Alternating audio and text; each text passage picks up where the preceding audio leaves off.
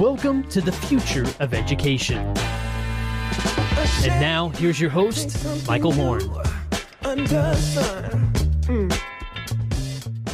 Oh, welcome to the future of education. I'm Michael Horn, excited about today's conversation because it's a topic that I've become incredibly passionate about with a gentleman who really knows his stuff around this area and has the scars to prove it, as you will hear in this conversation. It's none other than Don Seufer, the CEO of the National Microschooling Center, also from the Nevada Action for School Options. And prior to that, he was on the DC Public Charter School Board for about a decade, 2008 to 2018, if my math is right.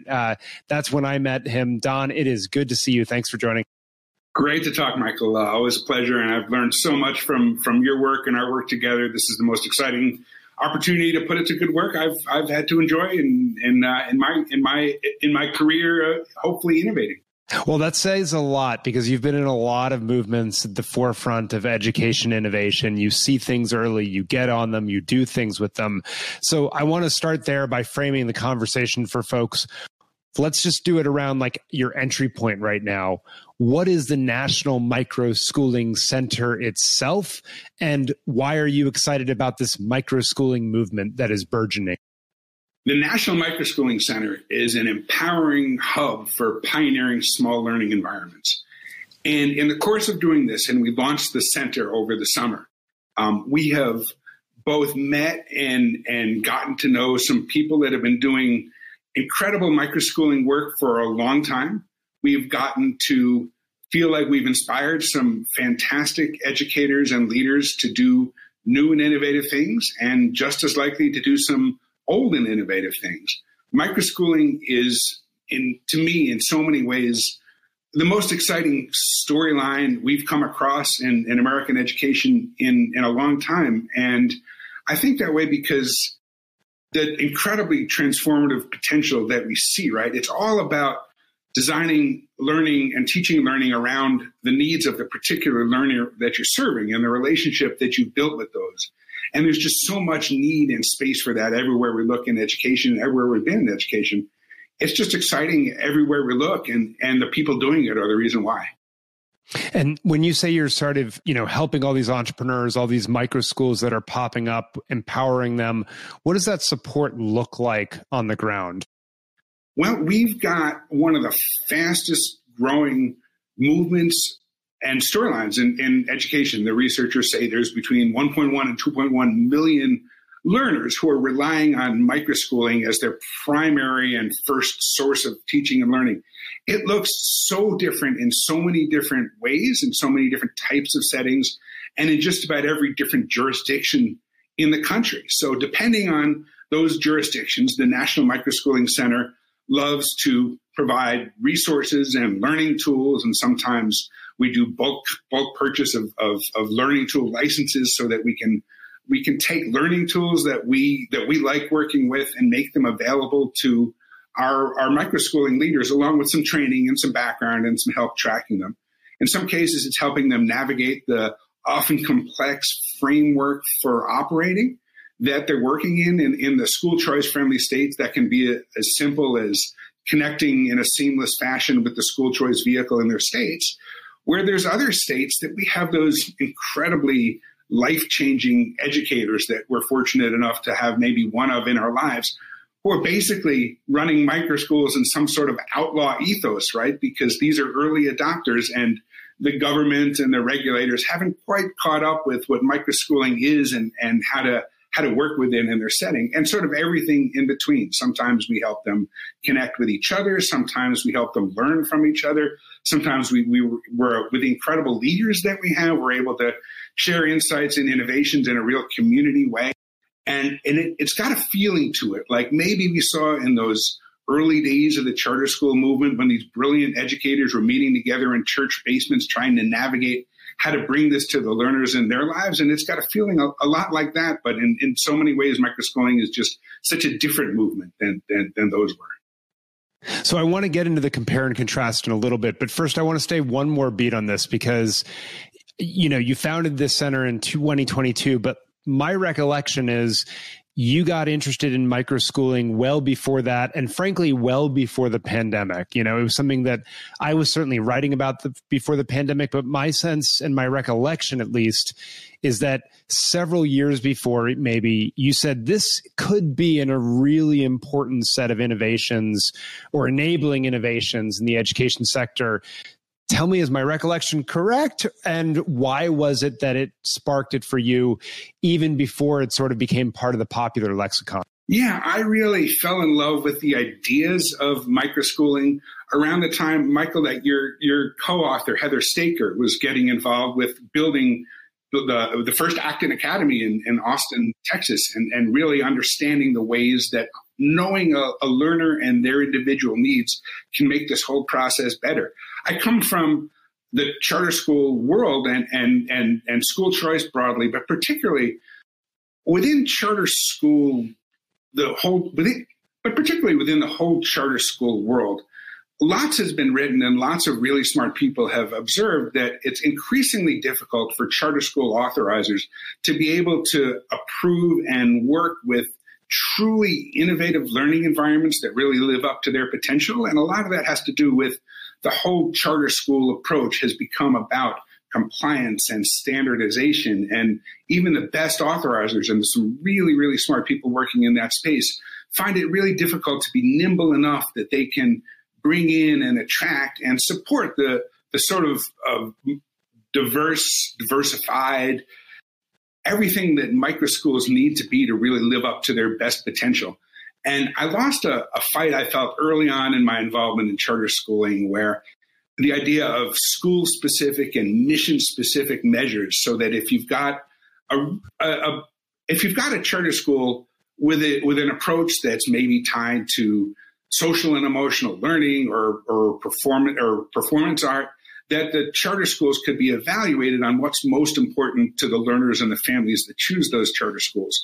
Whereas as the charter school world has turned into one of looking for a model and replicating it and evaluating it based strictly on performance on standardized testing, microschooling is such a diversified movement that brings together educators, as many hard left educators as hard right, that really bring to this diversified approaches that we don't see very much of in the charter sector. It's an exciting movement. And I think that the nature of permissionless education, right? In microschooling, the only permission that you really need is the permission of the learners and the families that you serve. And that raises some really exciting potential. And it makes this a space that has an excitement to it that we haven't seen in American education very often in a long time.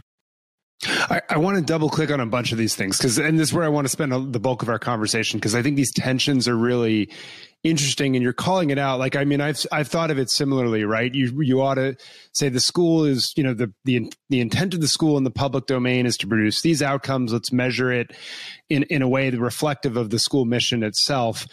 And as you noted, it just hasn't gone that way. What has that taught you, I guess, about when you start to take public dollars and you're asking for innovation at the same time, and maybe the tension there? And is this an inevitable thing that happened in the charter movement, or do you think, there's more nuance or subtlety there that it could have been done differently? Charter sector, and there are some brilliant educators working in the space and some really exciting charter schools doing some really life-changing work. But the charter sector, and particularly the way that charter authorizers have evolved, has become increasingly compliance-based and standardized in a lot of ways that it's just difficult for a charter school authorizer operating within the legal frameworks in which they have to work, right? Charter school authorizing isn't easy, but it's relatively simple. A charter authorizer enforces the law by working with its community and with the schools that it serves to satisfy the laws and the requirements and the regulations that govern charter schooling in ways that often put the most forward-leaning and the most inspiring and inspirational charter school authorizers in a bit of a box where they need to have a compliance mindset, where a charter school needs to have a full-time staff person dedicated to nothing else but complying with the rules and requirements of the charter authorizer. And it just becomes more and more difficult to do something truly innovative. Stay on that for a moment, Don, just because is that the inevitable rise or creep? Because the ethos of charters originally, right, was free us up from the inputs, because, that's the burdensome of the traditional district schools. We account for every single minute, how they use staff, right? All that stuff. And it constrains innovation. And the original ethos was free us up on the input side and hold us to account on the outcomes side. And it sounds like charters, in your view, have drifted considerably away from that in terms of how they operate. And that's consistent with what I've heard from a lot of folks in the field as well. Is that the inevitable result of sort of hey, we've got public dollars here, right? They're going to sort of, more and more regulation is just sort of going to creep in and mandate how we do the work, not just what the work itself is. Is that inevitable, or could there have been another turn in the charter movement in your judgment? Well, I think that there's still plenty of opportunity for charter school leaders to be more nimble and to find ways to be truly innovative. And it's not just the charter sector. I think that's something that we've seen broadly within the American school choice experiment, that when it comes to the use of public dollars, the deals that have to get made to bring people on board to the plan or to bring an accountability regime, because so many stewards of the taxpayer dollars and of students during the day are rightfully so focused on making sure that they can police and protect against the bad actors in the space. But we've gone so far in that direction that as innovative a charter school as you want to put forward, and there are absolutely some innovative charter schools out there, they're increasingly, they're pretty much all at this point in every state that I can think of, measured really strictly on their performance on the state test, right? And while I have always been an evangelist when it comes to the longitudinal growth of individual learners over time being the most important measure of accountability in a public education space, we have microschooling leaders that sit and that work with families, and the families themselves choose them because maybe they care more about the social and emotional growth of a child, or because they simply have considered and reject their state's academic content standards as being relevant to their child's future, or just don't ever want to subject their children to norm referenced or criterion referenced assessments. And there's space for them in the microschooling movement so that you have microschools that really wouldn't have a space in the charter school sector, or even in other school choice programs that get locked into certain ways of doing things that truly hybrid approaches can't even operate in some of the more innovative education savings accounts models that we have that are often held up as the state of the art in school choice today. Well, so that's where I want to go next, actually, which is, you're seeing right now a growing movement across the country around education savings accounts, other forms of financing school choice. A lot of choice advocates are super bullish about this because they talk about the equity piece of this, right? That more and more families are going to be able to afford these innovative microschooling options that are emerging, which we should note, are generally lower cost than a traditional independent or private school. But they still cost something. And so we're seeing more and more ESA programs start to give families the dollars themselves so that they can choose these microschool options in many cases, or other school options as well. I guess I'm just curious, from your perspective, are you nervous about that movement because the public financing could lead us down the same road that you've seen with charters?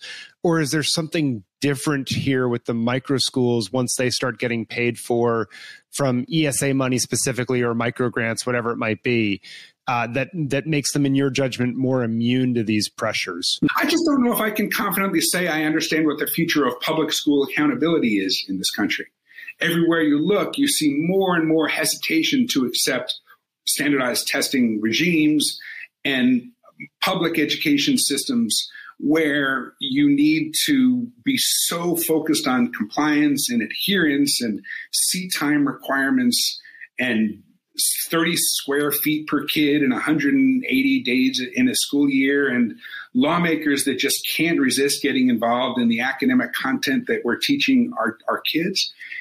There have been really smart people, John Bailey comes to mind, who have really been advocates of the education savings account approach because it really allows for a more learn everywhere way of thinking about our schooling so that a family and a learner can be savvy consumers and draw their learning from multiple diversified sources. And in this sort of environment, they can choose to get their math learning from this space, or they can get their career training from this exciting internship or apprenticeship, and that they can be truly hybrid in the ways that they pull together their education. The reality of this, though, is that the reasons that education savings accounts are supposed to be better than school vouchers is that you should be able to use an approach where you're drawing your learning from a learn everywhere universe of different ways of learning. And so often our private schools, and there are some really talented educators who are really doing inspiring things in non-public education, but so often private schools are so heavily regulated. They're so heavily reliant on systems like the accreditation system that in some places it can work quite well. But when we're relying on these sorts of structures, all in the name of protecting our learners against bad actors, it really limits the transformational opportunity to give learners what they feel in this day and age, in this economy. At first, I think microschooling was largely jump-started by the pandemic and the pandemic circumstances. And I think since then, it's moved to a place where it's more motivated by the new economy and families really I think families at the more fragile ends of the income spectrum are more likely to be willing to look critically and thoughtfully at the education system and think, is this where I want the learner that's important to me in my life to get all of their preparation to succeed in this new economy, or can we do better? And I think all of those reasons are contributing to an environment where families are just reconsidering their historic relationships with the institutions that they've relied upon to meet their education needs and looking to be much more active consumers of their learning. And when you have an active learner, Michael, as you know from all of the incredible work that you've done exploring the personalized learning models that are really making the biggest difference in this country, when you can shift from a passive to an active learner paradigm, the sky's the limit on the growth that you can witness and the potential to really make an impactful difference. And I think that's what's driving microschooling as much as anything else right now. Super interesting on a number of levels there. And I agree, by the way, the shift from passive to active is maybe the most important part of this equation in my judgment as well. I've increasingly come to believe that. I want to stay on this outcomes or conversation just for one more beat, which is there's some sense in the argument that I suspect some people will hear, which is like sort of pitting, if you will, private progress versus a public accountability or a public minimum progress, or I don't know exactly the right way to frame it.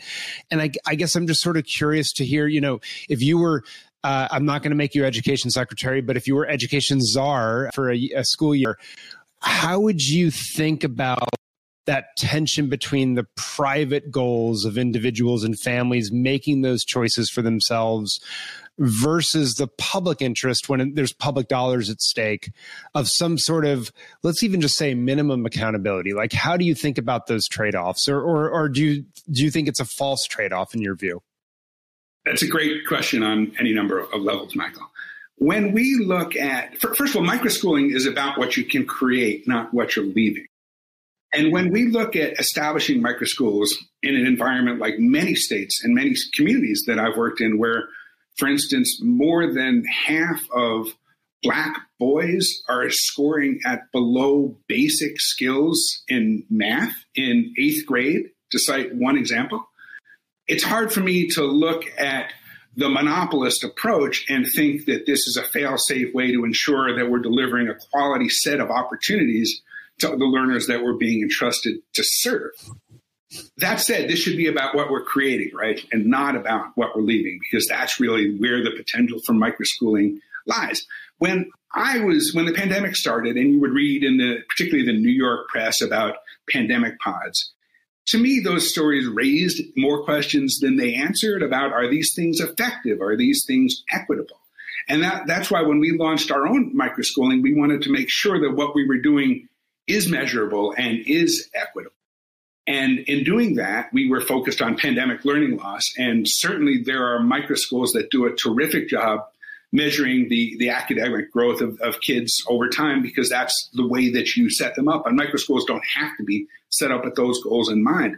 One of the important areas that I think we've made good progress in the last few years is that if you really want to show academic growth in a meaningful way, that we no longer are in a place where you need to rely upon the state standardized testing regime to do that. We did a fantastic case study with the RAND Corporation that validated the opportunity that if you want to use learning tools that are able to use their embedded assessments to measure the academic growth over time, and it can be aligned with state academic content standards or Common Core, or there's lots of choices that you can choose, that these are also ways that hold validity when they're done with integrity and are able to be used in a meaningful way to help families stay informed about the learning progress that their child is making, that you really can use tools that everybody has access to that are not incredibly expensive, that if you do them in the right and thoughtful way, that you can use these to measure the academic growth of kids over time,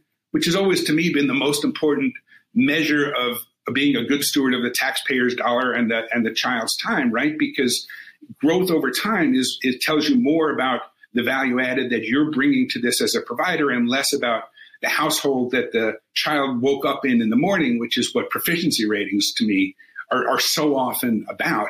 That there's lots of ways to get this done, and that education technology, this is the golden age of digital content in so many ways, that what this creates is a flat earth environment where everybody has access to this tool, these incredible tools that in the past only large government monopoly providers were able to access. And that's a game changer to me in so many ways. And to bring this back to your question, it provides an opportunity that we just haven't had before, that's enabled by technology, by everything we know about teaching and learning, right? So some microschools or Montessori microschools that don't even rely on technology very much at all, but everything that we've learned about everything that has to go into how we learn and how teaching and learning can really live up to its potential has a real place in microschooling that it's really hard to find in a much more traditional institutional government school space. So many good insights there, Don. And I like it just because these are the questions that I think are so important to be wrestling with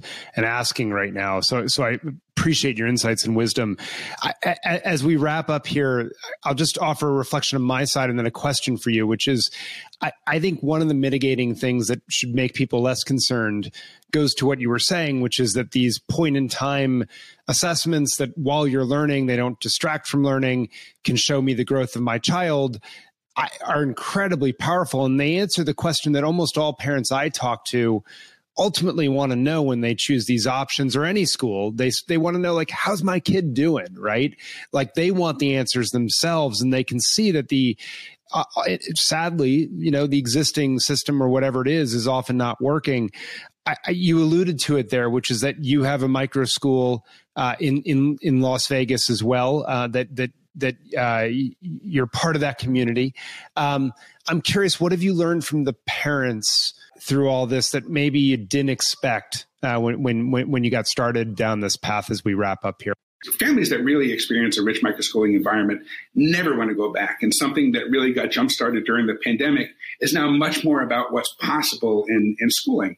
And if a family within a robust, diversified, dynamic microschooling ecosystem wants to move from one microschool to another for a period of time, they can absolutely do that. They can have a microschool that fits their schedule so that they can see their kids more often if they work shifts, or that can really adopt a learning model that works well for their learner and change that model in December rather than wait until the end of the school year to make those changes. When families understand what's truly possible and that they really can build an education around their own learners' needs, they don't ever want to go back to a system where they give that up. And there are some families that might be happy in a large public school where they can play football or play tuba, and maybe that's the best choice for them, and that's often the case. But as microschooling is gaining a bigger and bigger and more diversified market share, we're really seeing the innovative ways that it can live up to its potential. And I think it's exciting. Incredibly exciting. I love the work that you're doing, Don. I'm hoping when I'm out in Vegas that I get to see you and see some of the work that you're doing. Just really appreciate you shining a light on this, working to support so many educators as they trailblaze this path, and then in turn, the parents and the students who are taking advantage of it. Appreciate your leadership so much. Thanks, Michael. Likewise. And thanks for joining us. And for all you tuning in, thanks for joining us on The Future of Education. We'll be back next time.